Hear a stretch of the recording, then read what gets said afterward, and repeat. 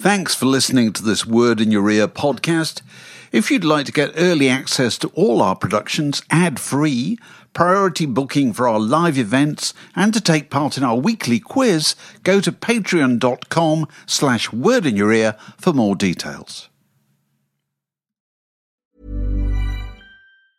Ever catch yourself eating the same flavorless dinner 3 days in a row? Dreaming of something better? Well, HelloFresh is your guilt-free dream come true, baby. It's me, Keke Palmer. Let's wake up those taste buds with hot, juicy pecan-crusted chicken or garlic butter shrimp scampi. Hello Fresh. Stop dreaming of all the delicious possibilities and dig in at HelloFresh.com. Let's get this dinner party started. Selling a little or a lot? Shopify helps you do your thing however you cha-ching. Shopify is the global commerce platform that helps you sell at every stage of your business. From the launch your online shop stage to the first real-life store stage, all the way to the did we just hit a million orders stage. Shopify is there to help you grow. Shopify helps you turn browsers into buyers with the internet's best converting checkout. 36% better on average compared to other leading commerce platforms. Because businesses that grow, grow with Shopify. Get a $1 per month trial period at shopify.com/work. Shopify.com/work.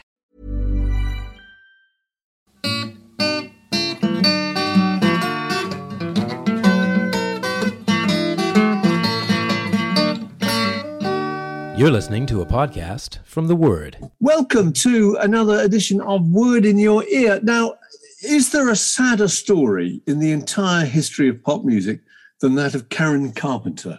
I honestly don't think there is.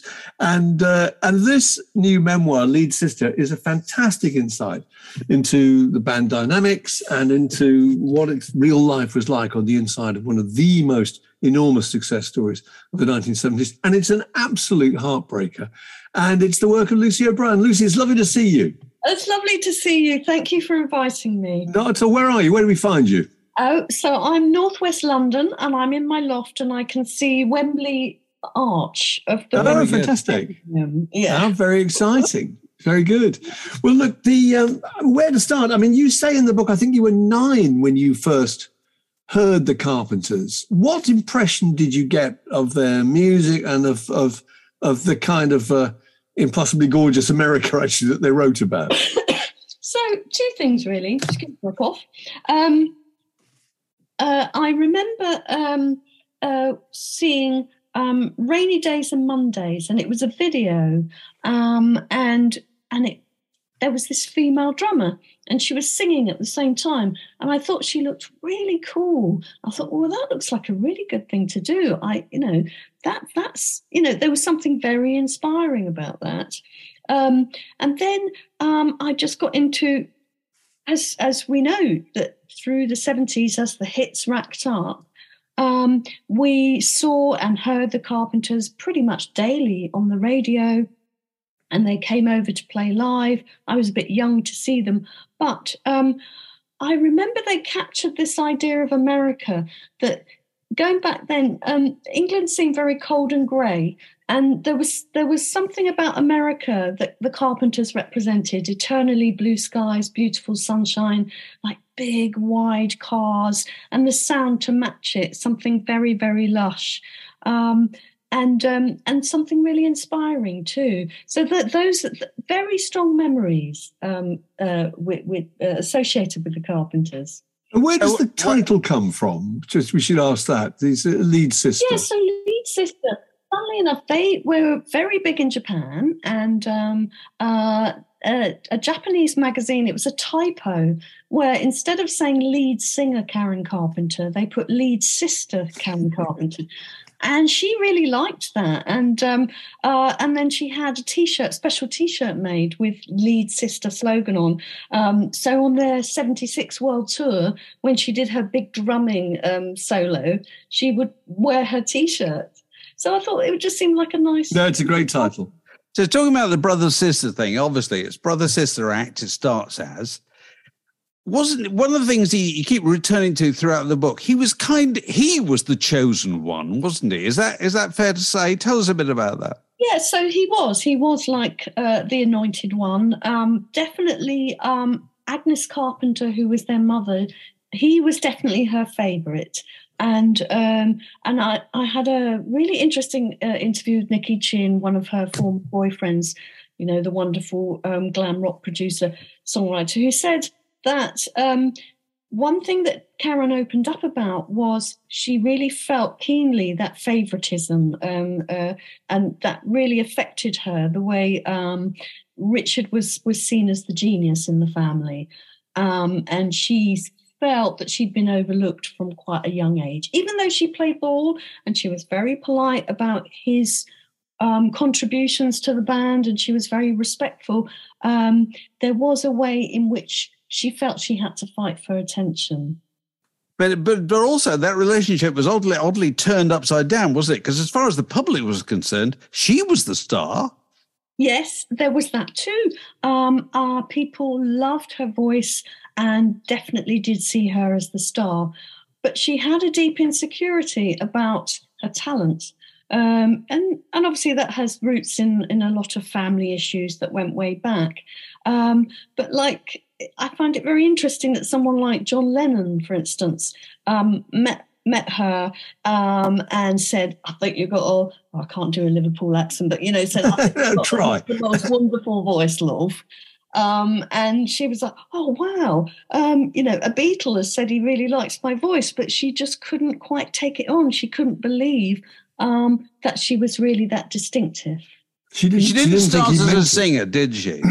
So she only came to the fore gradually. Is that true? Yes, that's right. So her first love was drumming, and she was an instrumentalist. And I love exploring that side of her story. She went from the high school marching band to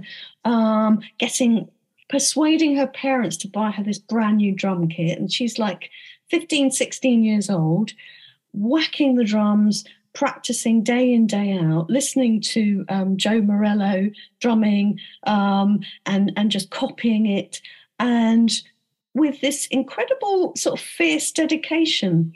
So in a sense, that was where she felt most comfortable. That was her identity as a musician.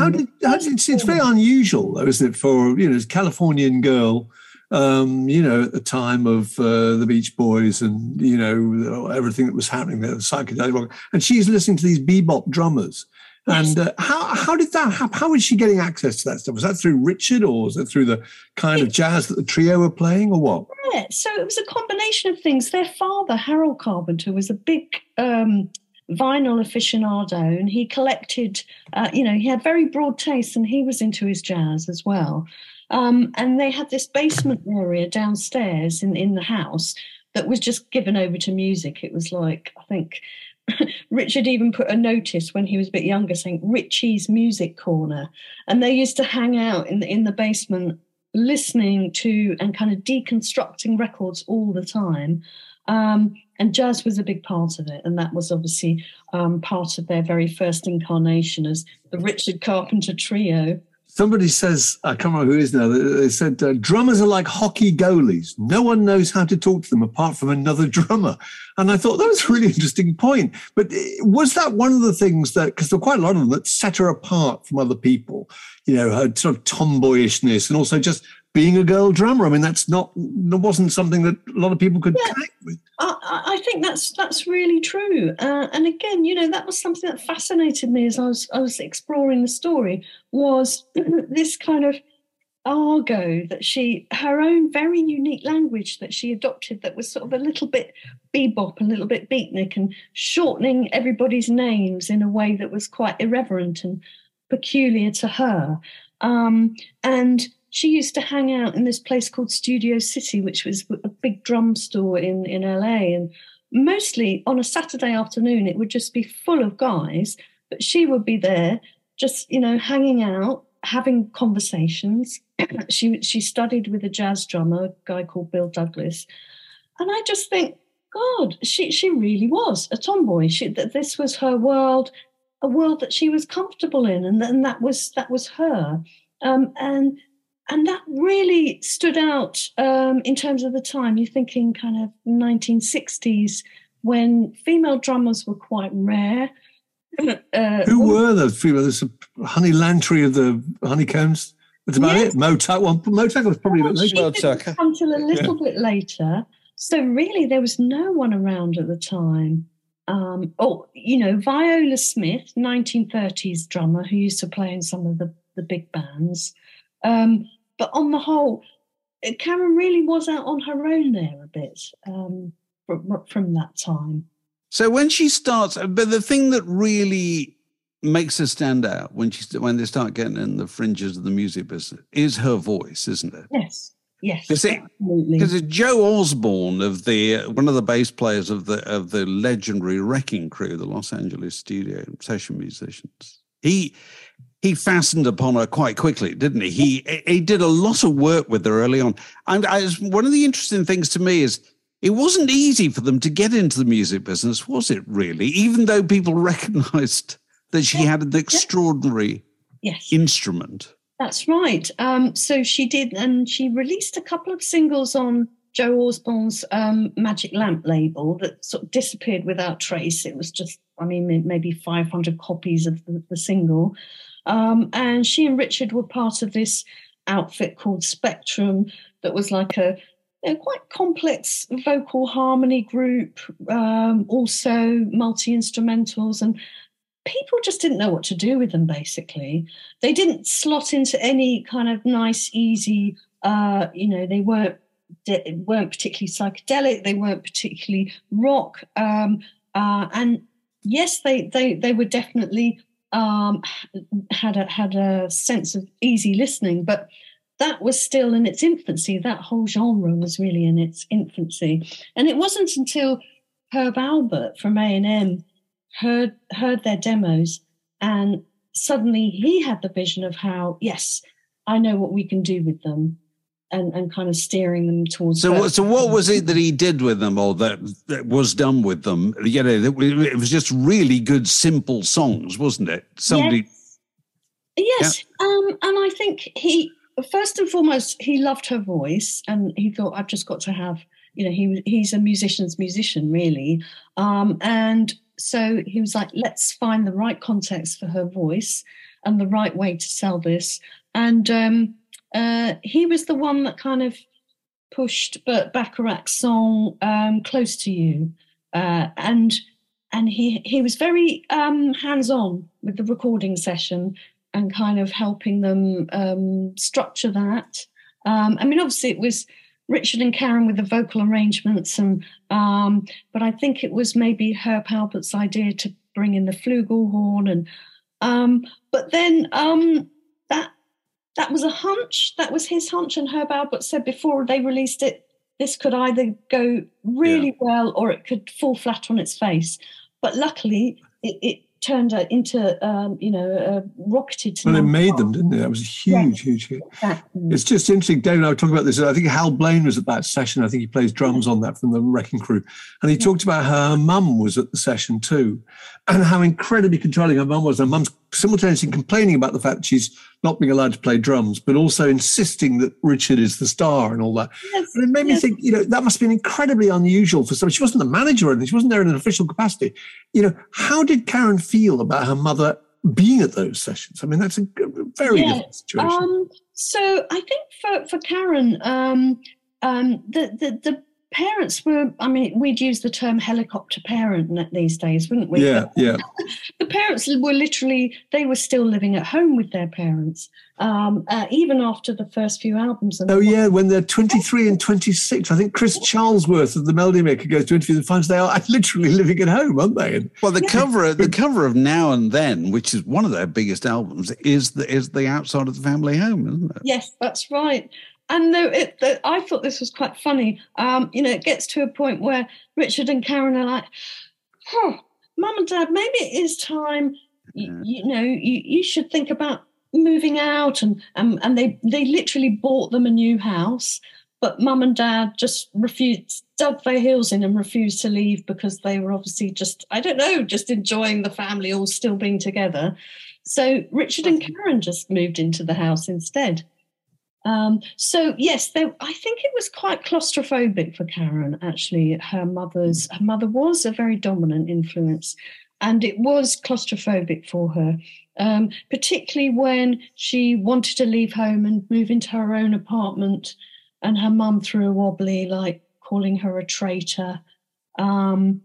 There was a lot of pressure. For some reason, it was very important for Agnes Carpenter to kind of keep the family really locked in together. Well, there are so many instances of how kind of chaperone she is. There's a bit where she meets Elvis Presley. I think she's with Petula Clark. And Elvis starts flirting with her. And Pet Clark immediately whisks her out of the room for her own safety. I think she was about, 21, 22 or something at the time. No. I mean, she could clearly look after herself. And Elvis flirting with you might have been something she was quite interested in. Well, actually, yeah, no, and looking at and thinking about that, I think Karen was probably quite interested in Elvis. And if Petula Clark hadn't been there, then maybe she would have got off with him. Yes, no, there was this sense that they were a lot of wanting to protect her, protect the songbird. And so I think that's why we're kind of left with this cultural image of Karen as being quite fragile, maybe a bit of a victim.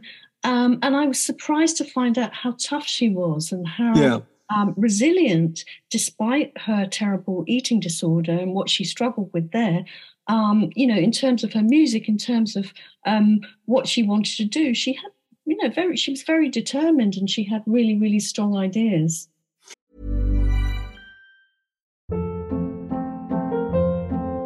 Hold up. What was that? Boring. No flavor. That was as bad as those leftovers you ate all week. Keke Palmer here, and it's time to say hello to something fresh and guilt-free. Hello Fresh. Jazz up dinner with pecan-crusted chicken or garlic butter shrimp scampi. Now that's music to my mouth. Hello Fresh. Let's get this dinner party started. Discover all the delicious possibilities at HelloFresh.com. Millions of people have lost weight with personalized plans from Noom. Like Evan, who can't stand salads and still lost 50 pounds. Salads generally for most people are the easy button, right? For me, that wasn't an option. I never really was a salad guy. That's just not who I am. But Noom worked for me. Get your personalized plan today at Noom.com. Real Noom user compensated to provide their story. In 4 weeks, the typical Noom user can expect to lose 1 to 2 pounds per week. Individual results may vary. I'm Sandra, and I'm just the professional your small business was looking for. But you didn't hire me because you didn't use LinkedIn Jobs. LinkedIn has professionals you can't find anywhere else, including those who aren't actively looking for a new job, but might be open to the perfect role, like me. In a given month, over 70% of LinkedIn users don't visit other leading job sites. So if you're not looking on LinkedIn, you'll miss out on great candidates like Sandra. Start hiring professionals like a professional. Post your free job on linkedin.com/achieve today. But there's always this problem with the drums, isn't there? It's the largest piece of equipment on stage, and therefore, if you have a tendency to hide, that's the place to go and hide because there's the most stuff between you and the audience. Do you think she felt that? Because as far as anybody was concerned, in normal showbiz, if you've got a fabulous singer, you put them out the front. Yes, and certainly that's the model. But I think that proved, to be honest, I think that was pretty disastrous for her because of her. She said that when she was, they put a lot of pressure on her management, Richard, the record company, to step out from behind the drums and just kind of stand up front. And she said that she felt petrified at that point. She felt incredibly exposed. And in a way, she was being de-skilled. Well, also, she must have lost her identity to some extent, because that's what she was known as. It's also the key knack of the lead singer of any kind is having the nerve to stand out front on your own without anything. Yes. And that's a really tough thing to do at any level. Yes, and it was very tough for her. And, it does strike me, talking to a lot of female artists, singers, they find that's the part. There is part of the job they find really challenging. The fact that they're under such scrutiny, And I think you have to be incredibly emotionally healthy and robust to withstand that kind of... Yeah, because you see, that's the thing. It's a combination of sensitivity and toughness, isn't it? You know, to stand on stage in front of people takes a certain amount of toughness. Yes. Not everybody has it. And it doesn't always go along with the talent, you know. No. Sometimes happens. And to have people reviewing you. And I think that in those days, sometimes it makes me laugh when I look at some of the reviews. Were so insensitive, reviewing her outfits and her figure, and no wonder it would, give someone a complex. Yeah, well, absolutely. If you got body image issues, being an entertainer in front of people, is the most terrible place to be, because you can see it in the audience's eyes, regardless of what you read in the paper the following day or whatever. So that she was in a terrible, terrible state with that. So when did that start to manifest itself, within the Carpenter story? She did feel self-conscious. So around 1974, when they were stepping up the touring, and they were very busy and touring not just in America but globally as well. And Karen started to get very self-conscious about how she came across on TV or photographs or whatever, and she really started to get into this strong dieting and exercising regime. Was very particular about, I'm just going to have a salad, thanks, and my iced tea, and that's it. And I talked to Rebecca Siegel, who was their tour manager from those 1974-75 tours, and she said that after a while she noticed that Karen was losing weight and more weight, and she noticed that before the show, when the whole band was sitting having supper, Karen would be artfully pushing her food around her plate and talking very animatedly, but not eating anything. And Rebecca said, I felt like I needed to tell somebody, look, she's not eating. But she said at that time there was a culture of silence. There was no understanding of eating disorders, anorexia, and no sense of, as she put it, the slippery slope that she was on. And this wasn't helped, presumably, by, there's quite a lot in the book about their image, and there's a moment where they go and to make a charity donation at the White House and meet Nixon, and this is just during the Vietnam War, and it's rumors of Watergate have already happening. And so all those kind of associations must have been incredibly bad. They kicked Neil Sedaka, I think, off one of their tours, and immediately for upstaging them, And this is the press just go absolutely mental just about how kind of unfashionable, how square they are. So that must have been part of her psychological problem too, I guess. And I think she was quite stung by that because. And I noticed that so it's funny, isn't it? In Britain, we're very comfortable with pop music, and we've got that, maybe going right back from the Beatles onwards. We've got a real appreciation and love of pop music, and we don't find it complicated. But in America, there was such a divide between what they call the top 40 radio and more alternative sounds and rock, and the two seem very polarized, even within A&M Records itself. So some of the staff felt quite ambivalent about the Carpenters and what they were working on with the Carpenters. And I think both Richard and Karen got very frustrated with the way that they were consistently portrayed as white bread, goody two-shoes. Yeah. Karen in particular, because, and again, looking into it, I think that wasn't really her. There was so much more to her. And then when she got the opportunity to do some solo work, it's interesting that she went into a very different direction. Well, then she's the final solo album that she made was a really major moment, wasn't it? Because it was shelved, wasn't it? Tell us what happened there. She had a huge budget to make this record, and then they didn't like it and wouldn't put it out. Yes. So at first, A&M were really behind it, and it was quite exciting. And she went over to New York, and she was working with Phil Ramone. She was working with Billy Joel's backing band, I had some lovely interviews with those guys like Liberty DeVito, really straight-talking Italian American, and they got on with her. They had quite a kind of, earthy humour, but she enjoyed that, and she enjoyed exploring a different side to herself, different kind of working with more soul music. Before she went, Richard said to her, "Don't do disco," so of course she goes and does disco on some tracks. There was a sense of her branching out and maybe, becoming slightly more rebellious.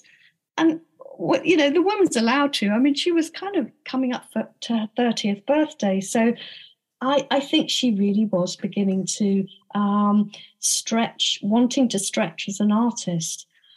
So the fact that A&M refused to put out the album, because they didn't really understand it. And it didn't fit in with the whole Carpenters narrative, which by then was such a huge juggernaut, she suffered. And I think after that, she felt quite devastated. Has that record ever come out? It did come out in the late 90s, mid-90s. Oh, did it? Okay, I'm going to say. I think eventually, yeah. It would do, sure. Absolutely. Yeah. So it's now, so it came out in 96. Right. And now you can hear she was moving into a whole new direction, and talking to some of the musicians, arrangers who worked on the album, people like Bob James, he said this was the start of a new journey that had she survived, had she been more healthy, he believes she would have had a great solo career alongside of the Carpenters.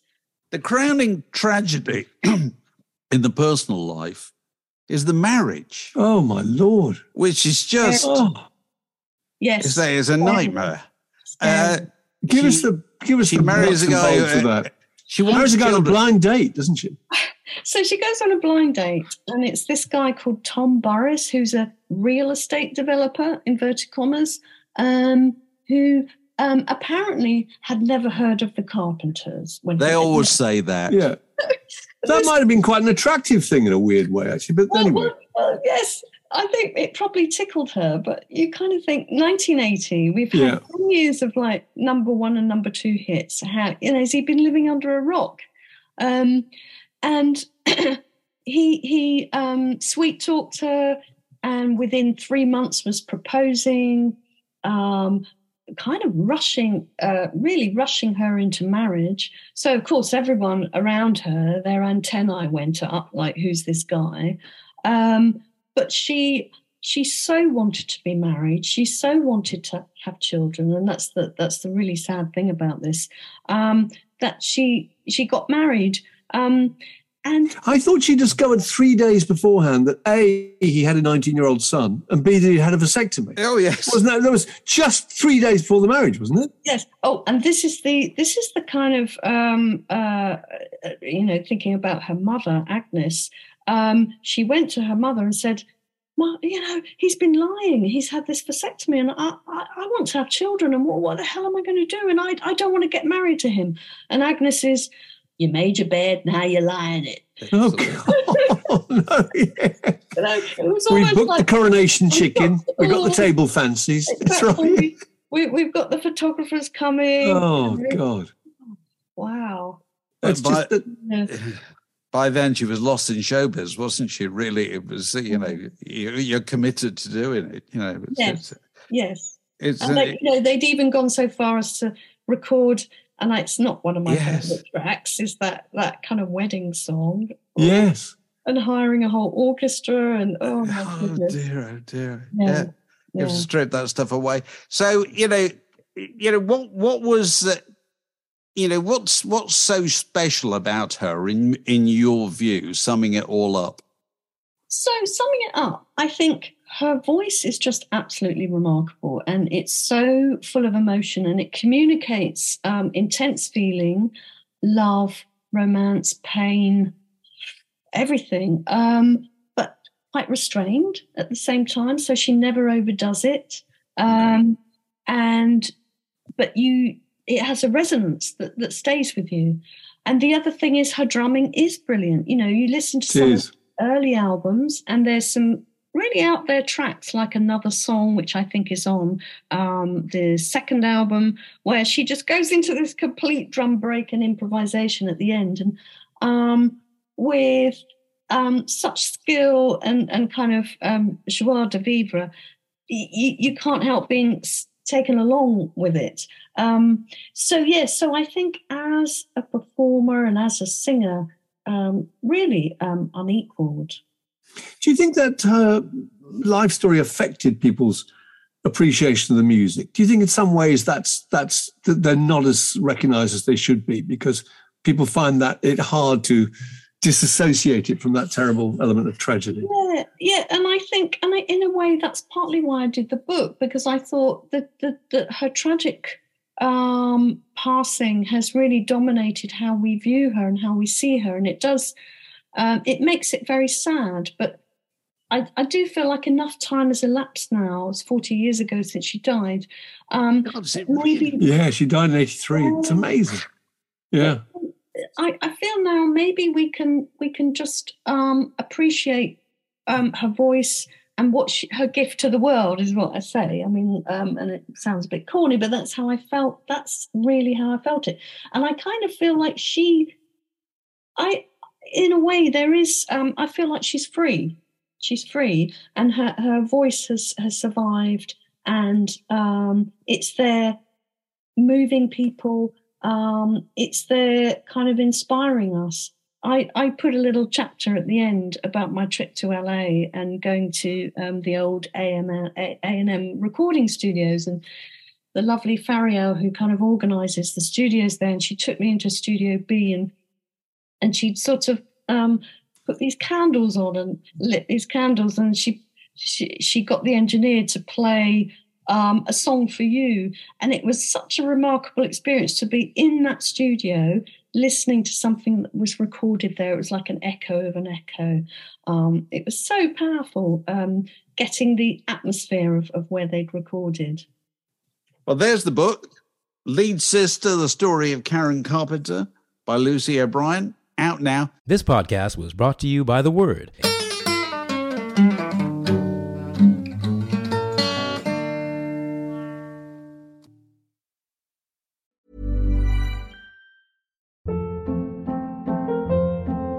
Hold up. What was that? Boring. No flavor. That was as bad as those leftovers you ate all week. Keke Palmer here. And it's time to say hello to something fresh and guilt-free. Hello Fresh. Jazz up dinner with pecan-crusted chicken or garlic butter shrimp scampi. Now that's music to my mouth. Hello Fresh. Let's get this dinner party started. Discover all the delicious possibilities at HelloFresh.com.